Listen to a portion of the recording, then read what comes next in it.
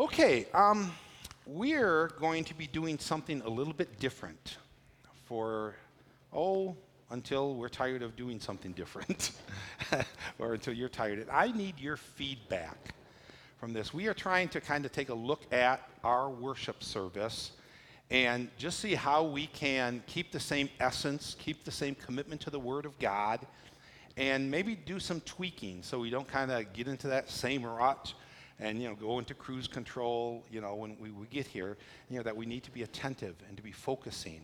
And so already the worship team has made some changes, and one of the changes that I'm going to make is when it is appropriate in the message, instead of doing a 30 to 40 minute message at one time, where it's appropriate, I'm going to go ahead and I'm going to split it up throughout the service. One of the interesting things, about 3 weeks ago, I went to a conference, Turning Point Conference with David Jeremiah, and we were there for 2 hours. And they spoke probably 3 or 4 different times during that. But in between each of those times, there was worship.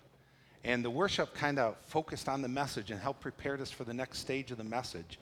And we got done with that 2 hours, and I thought, my goodness, it's already 2 hours is over with. And it was so uplifting. And so we're going to kind of look at that, being able to have some of the music, some of the worship in between the message, give you guys a little more time to digest some of the things that are said. But I desperately need your feedback, positive and negative. Folks, this is not feedback. Going home, looking at your spouse, man, I hate it that they do that. That's not feedback. And then that person goes and tells that person, finally gets to one of the elders in 2 months, and they say, oh, by the way, they don't like this. That's not feedback. We're looking for positive and negative. If it is helping you, enhancing you, digest the Word of God, connect to the Word of God, helping you in that worship time with God, that's our goal here. And so let us know if we're accomplishing that, what's distracting, what's something that we can do a little bit different. Alrighty, we're going to be doing a little bit of a difference here. We're going to be doing a series up to Christmas. And I know you all know that names are important. Okay, your name is important. You are important. Names, give us an indication of who someone is. As soon as you hear that person's name, you kind of begin to associate certain things. And billions of dollars are spent each year to try to get people to think certain things when they hear a name. I mean, when you hear a name like Hallmark, what do you think? Get out the tissues, and a feel-good movie, and, maybe you're going to cry at the end. If you hear the word Disney, you think family-oriented. Cartoons, the amusement park. When you think Mountain Dew, you think this. We got that there? You think cool guys drink Mountain Dew. Isn't that what you think? I mean, they do, they spend billions of dollars on this image, and especially cool guys drink Diet Mountain Dew. Isn't that true? I'm sure that's what you guys think right away. Get that out of there. Okay, close that off. All righty. How many of you have ever done this? How many of you have ever looked up what your name means? How many of you have done this? Okay, almost everybody has done that. I know we have it, I can't remember what my name, Lawrence means, strong and courageous, or, we all have something like that. Now, let me ask you this. You've all looked it up, or you've had somebody give you something with it. How many can remember what it is? Not as many. Really? You guys are pretty good. I didn't even think we'd have that many. Maybe about a third of you can remember what it means. But our names mean something, and they're symbolic of something. Well, in your Bibles, there are 12 major names of God. And we're going to go ahead and put what these major names of God are. As you look at them, what we're going to be doing over the next weeks and getting into Christmas, we're going to be taking a look at some of these major names of God. Now, these are the Hebrew names for God. Unfortunately, when we translate the Hebrew into English, we usually just translate it the word God or Lord, and sometimes it's capital L, small letters, or all capitals to indicate one of these, but we really have no connection to it as we're reading it in English, unless you're a Greek scholar or a Hebrew scholar or something along those lines. But these distinctions of the names are very, very important, because in the Hebrew and Greek, names emphasize a character of God or some important point of God. So, when the David is writing in his Psalms and he uses one of these names, he's talking about a specific character. And unfortunately, we don't catch that character because we translate it God. So that's why we're going to take a look at some of these names. Over the next 3 weeks, leading into Christmas, hopefully we'll probably get about 5 or 6 of those names. Now today, the name that we're going to be looking at is the name Adonai. All right, we'll go ahead and put that up there for you. The word Adonai. Adonai describes a relationship and a position with God. It's actually different because almost all of those other names of God describe a character of God, like he is all wise or that God is all knowing. But the name Adonai, when it is used, it's talking about a relationship that we're supposed to have with God. It means master. It means Lord. Matter of fact, it literally is translated supreme Lord. And in the Hebrew, that word Lord, it's translated, it's Adonai. If you go into the New Testament, the Greek, it's kurios, but they both mean the same thing, supreme Lord. Now, I was looking at this past week, and it's kind of interesting. In the New Testament, there are a lot of names given to Jesus Christ. And some of those names are so precious to us. One of them is the word Savior, the name Savior. And as a Christian, I know if you know Christ, the Savior, he is our Savior. He paid the price for us. So much is connected to that. And that word Savior, that's probably one of the words that we use the most to describe Jesus and our relationship with him. But do you know the word Savior? It is used 20 times in the New Testament. 20 times, right around 20 times, the word Savior is used. Take a guess at how many times the New Testament word Lord, kurios, or Adonai is used to describe our relationship, a Christian's relationship with God. How many times? How many times do you think? Take a guess. 20 times Savior, how many Lord?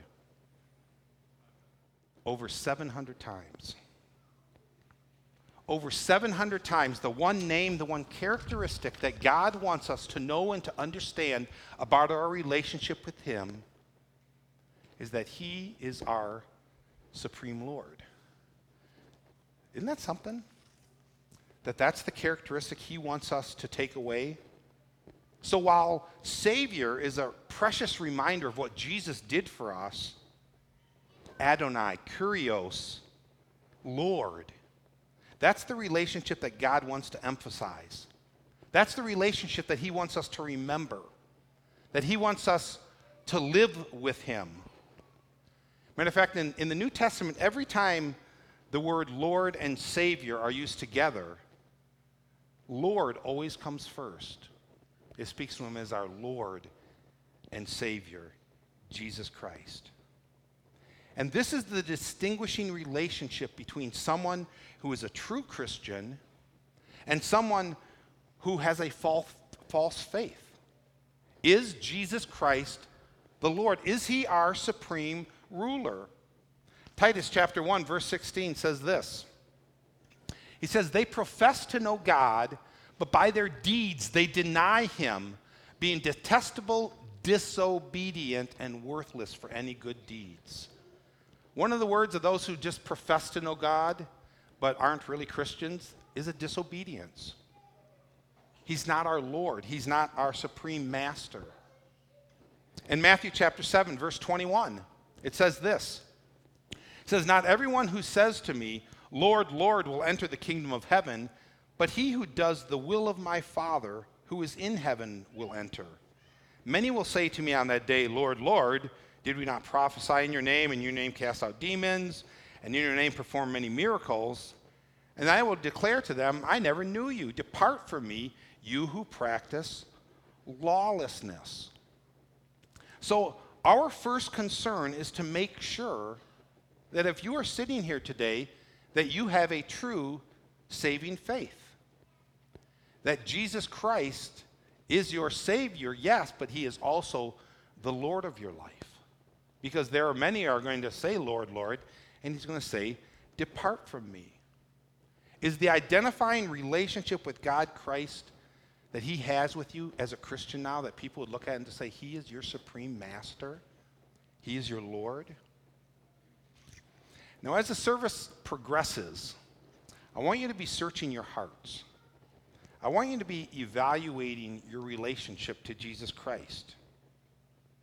Is Jesus your Adonai?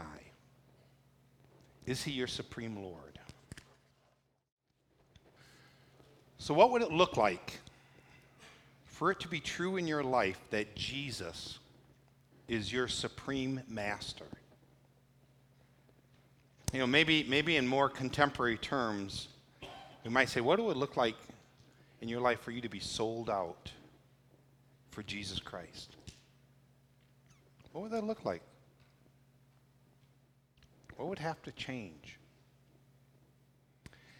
You know, every once in a while, I'll have somebody say to me that they are disappointed with their Christianity, that it's just not working for them. They're not getting out of it what they want to get out of it.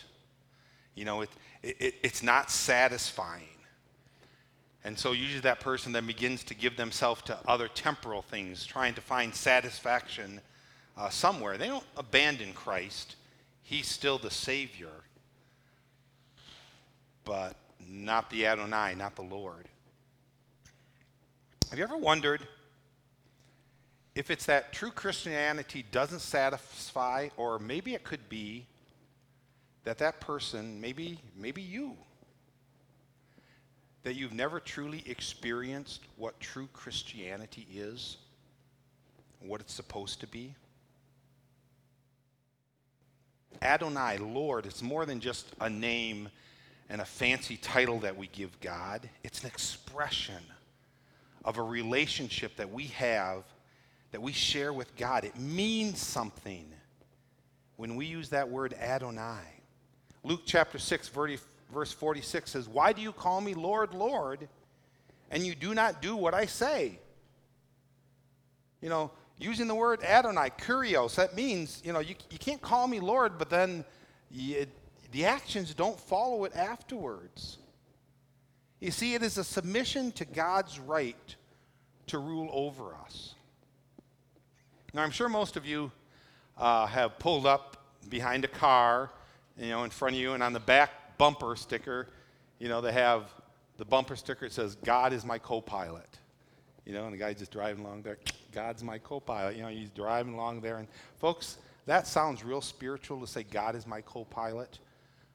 But that's part of the problem. God is never intended to be your co-pilot. I'm intended to be God's co-pilot.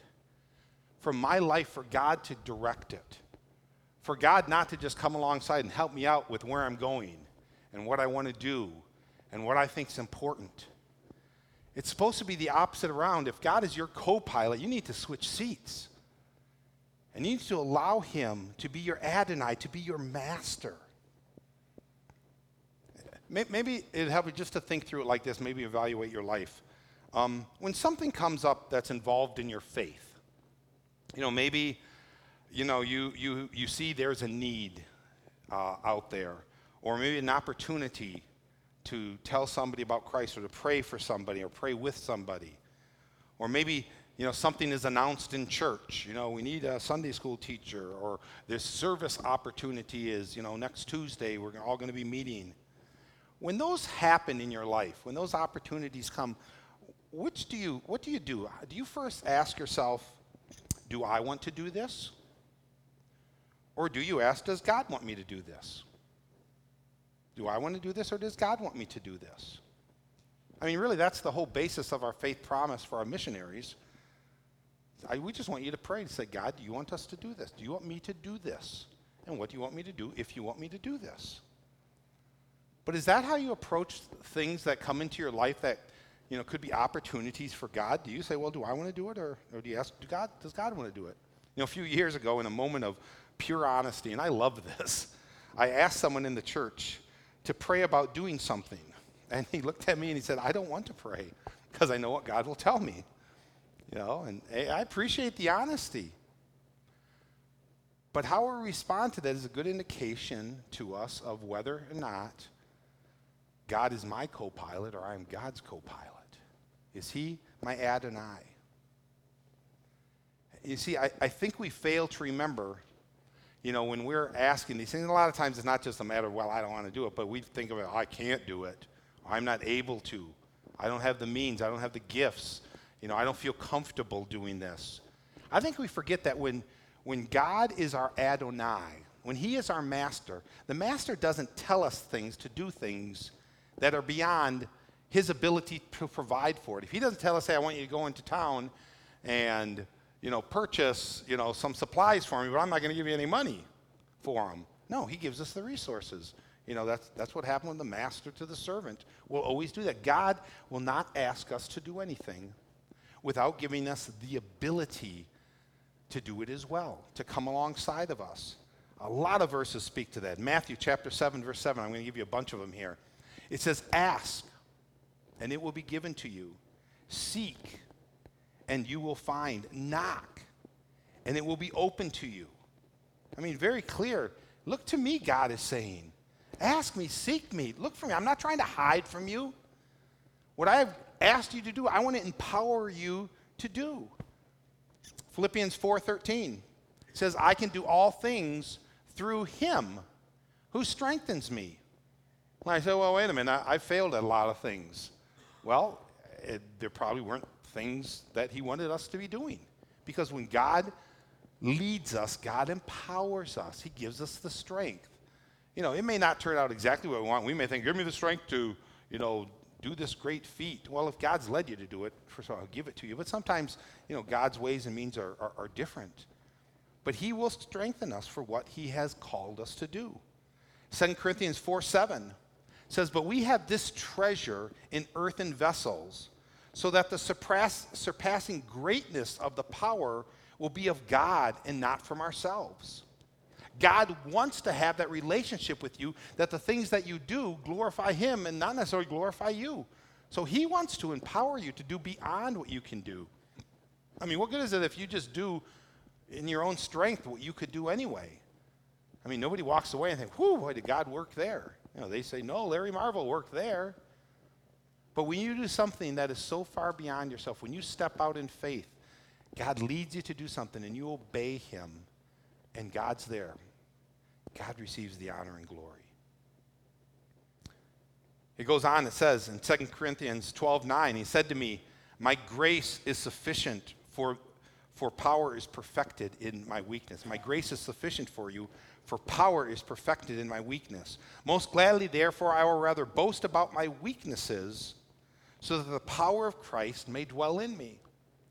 That's why this relationship of master is so important to us, because it's through this that God gives us his power, his strength, that in our weakness, God does great things that points other people to Christ, that let other people know that God exists, that he loves them, that he is real.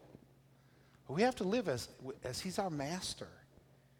Finally, in Colossians chapter 1:29, it says, for this purpose also I labor, striving according to his power, which mightily works within me.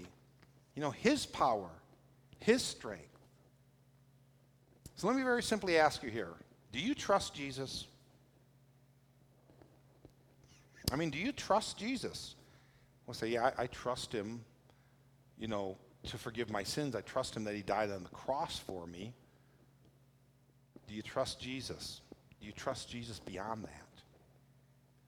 Do you trust Jesus in what he wants to do in your life and who he wants to make you?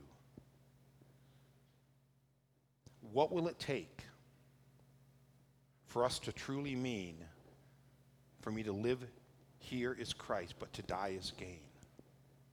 What is it in our life as Christians? What is it that God is trying to become the Lord of right now in your life? Let's pray, and I'll ask the worship team to come up then. Father, I thank you for this truth, and God, I got to admit, it's very, very sobering to me.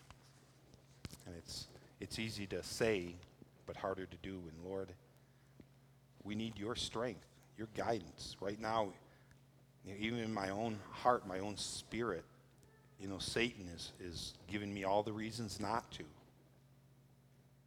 Father, I pray a hedge of protection about this church gathering right now, this church family. that, Father, you will allow us to hear your voice clearly and respond appropriately today. Thank you, Lord. Amen. So where do we go from here? Well, first thing, I believe we must ask whether a person can be saved and deny God's lordship over his life. Can we really be a Christian but deny God the lordship over our lives? Can we call him Lord but then refuse to do the things that he tells us to do? I need to say, this isn't about perfection. You know, we have our sin nature within us, and we struggle and we wrestle, and, we still have, our greed and our selfishness and all those things that battle within us. But this really is all about attitude. Do we even want Jesus to be the Lord of our life? Is that where we're heading? Is that where we are trending with our lives? Christ told a parable. God brought to my mind this past week. He told a parable that contrasted the religious hypocrites, the one that, they were saying, Lord, Lord, look at all these things that we've done. He was contrasting their attitude, how they thought they were so perfect, with the people who were coming and giving their lives to Christ, the prostitutes, the tax collectors, the scorned by society. And he's trying to contrast, their two attitudes. Here's, one group that thinks they're so perfect, another group that, man, they are just masked in sin, but they are humbled and broken before God. And he says in Matthew chapter 21, verse 28, he says this parable. He says, but what do you think? A man has 2 sons, and he came to the first, and he said, Son, go to work today in the vineyard. And he answered, I will not. But afterwards he regretted it, and he went. The man came to the second and said the same thing, and he answered, I will, sir. But he did not go. Which of the 2 did the will of his fathers? They said, well, obviously, it's the first. You see, you and I, we may struggle with obedience. We've got that nature within us, that redeemed nature, but, we're still here on earth. We may struggle, but our attitude is ultimately, we will go to work. We will do what God asks us to do. It's not going to be yes, yes, and for everyone to see, but, behind the scenes, we're not obedient. So to the question, can a person truly be saved to be a Christian and not have God as Lord? Well, you tell me, 20 times Savior, 700 times Lord. Which do you think is the defining relationship that he wants us to have as a Christian? Savior, that's how we get there, but Lord is how we live in this life. There's a second thing. If we are a Christian, one thing we have to remind ourselves of is my attitude should be that I want to move forward in this. I want more and more of my life that God is Lord over it. I don't think you're going to be able to flick the switch. Maybe some people do, and they can totally surrender an area of their life, but it's going to be a battle. We're going to be fighting with God and his power and his strength for every inch that we gain in our lives, that we give to him. It's going to be a struggle, but that's my attitude should be, God, I want to do this. You're going to give me the power. You're going to give me the strength. Malachi chapter 1, verse 6. God says, a son honors his father and a servant his master. Then if I am a father, where is my honor? And if I am master, where is my respect? Is that our desire, to have him, honor him, to give him the respect that he is due? Lord God Adonai has a right to expect obedience from me, from his Christians, from people who are his children. You think about when God called Moses into his service. There's a lot of backstory to it, but Moses ultimately is out in the wilderness, and God is about to call him and send him back to Egypt to be the deliverer and deliver his people through Moses. And he's talking to him, and he's saying, I want you to be my spokesman. I want you to go back to Egypt. And here's what it says in Exodus chapter 4. It says, Then Moses said to the Lord, Please, Lord, I have never been eloquent, neither recently nor in times past, nor since you have spoken to your servant, for I am slow of speech and slow of tongue. Now, I want to stop there for just a second. It hit me this morning when I was kind of going over my notes. Something hit me about Moses' excuses. He says, I have never been eloquent. Here's his excuse, not recently. In other words, he's saying to God, what about my life out here being a shepherd with the sheep? What about my life right now gives you any indication that I could become a speaker and stand before, Pharaoh and make these great declarations? He said, Lord, I have never been eloquent. What in my past ever gave you this idea? And folks, this is the most harsh one. His third excuse, nor since you have spoken to your servant. Even since you have placed your hand upon me, God, what makes you think that I can do this? That's telling, folks. To believe that God, once he places his hand upon you and directs you to do something, that you don't believe he can do it? That he can follow through in what he has said? So here's Moses' excuse. Nothing in the past, nothing in the present, even since you've come into my life. What makes you think I can do this? The Lord said to him, verse 11, who has made man's mouth? Or who makes him mute or deaf or seeing or blind? Is it not I, the Lord? Now then go, and even I will be your mouth and teach you what you are to say. But he said, please, Lord, send now the message by whomever you will. In other words, whomever you will, but not me.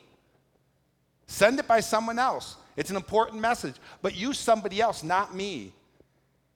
And then it says, then the anger of the Lord burned against Moses.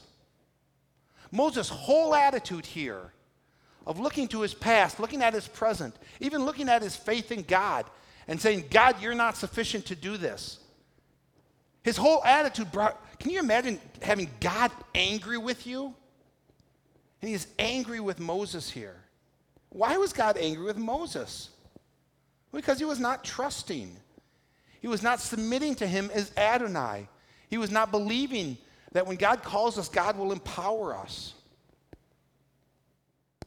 Do we think God's relationships are his relationships with us, his expectations upon us, do we think that they are any different for us today than it is for Moses?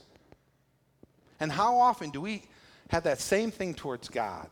I can't do it. We look at our past experiences, we look at what we're doing right now, and unfortunately many of us look at our faith and our relationship with God, and we say, you got the wrong person, God. You can't do it. God was angry with Moses.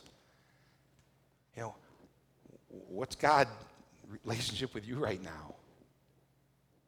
When we talk about growing and maturing in Christ, so often we're talking about Bible. We think about Bible knowledge. I grow and I learn more about the Bible. I can answer the questions. And certainly that's part of growing and maturing. But it's really a small part of it. It's only the beginning. It really all comes down to what you do with what you've read. What you do with what God has told you. It comes down to obedience. It comes down to trusting God, of giving more and more of ourselves to Christ every day, every week, every month, every year. Giving more of my relationships to him. Giving more of my speech, my tongue to him. Giving more of my time, more of my priorities, more of my energies. It's about bearing fruit for him. It's about following his example. And this is all a matter of handing over ownership of our life to him. That this is, once I said yes to Jesus, once I asked him to forgive my sins, yes, I said I wanted to become a child of his, when I came into his family, everything changed for me. He's now my master. He is my supreme master. So, when was the last time you moved your dial in your relationship with Christ, surrendering something to him or surrendering something more? When was the last time you would, just think, I'm not looking for real answers. I just want you to think about that. When was the last time? Was it last month? Was it any time this year that you could see some area of your life you surrendered more to him, that you are the master in this area, not me any longer? Was it a relationship? An attitude, a heart? Maybe it's an area of forgiveness you needed to. Maybe it was an act of service, doing something that God has asked you to do. When was the last time that you moved that dial just a little bit farther towards God? Well, we started this focus by asking the question, if maybe when a person is disappointed in what their Christianity is amounting to in their life, maybe it's more about them not living and understanding what true Christianity is. Matthew 10:39 says this, "He who has found his life will lose it, and he who has lost his life for my sake will find it."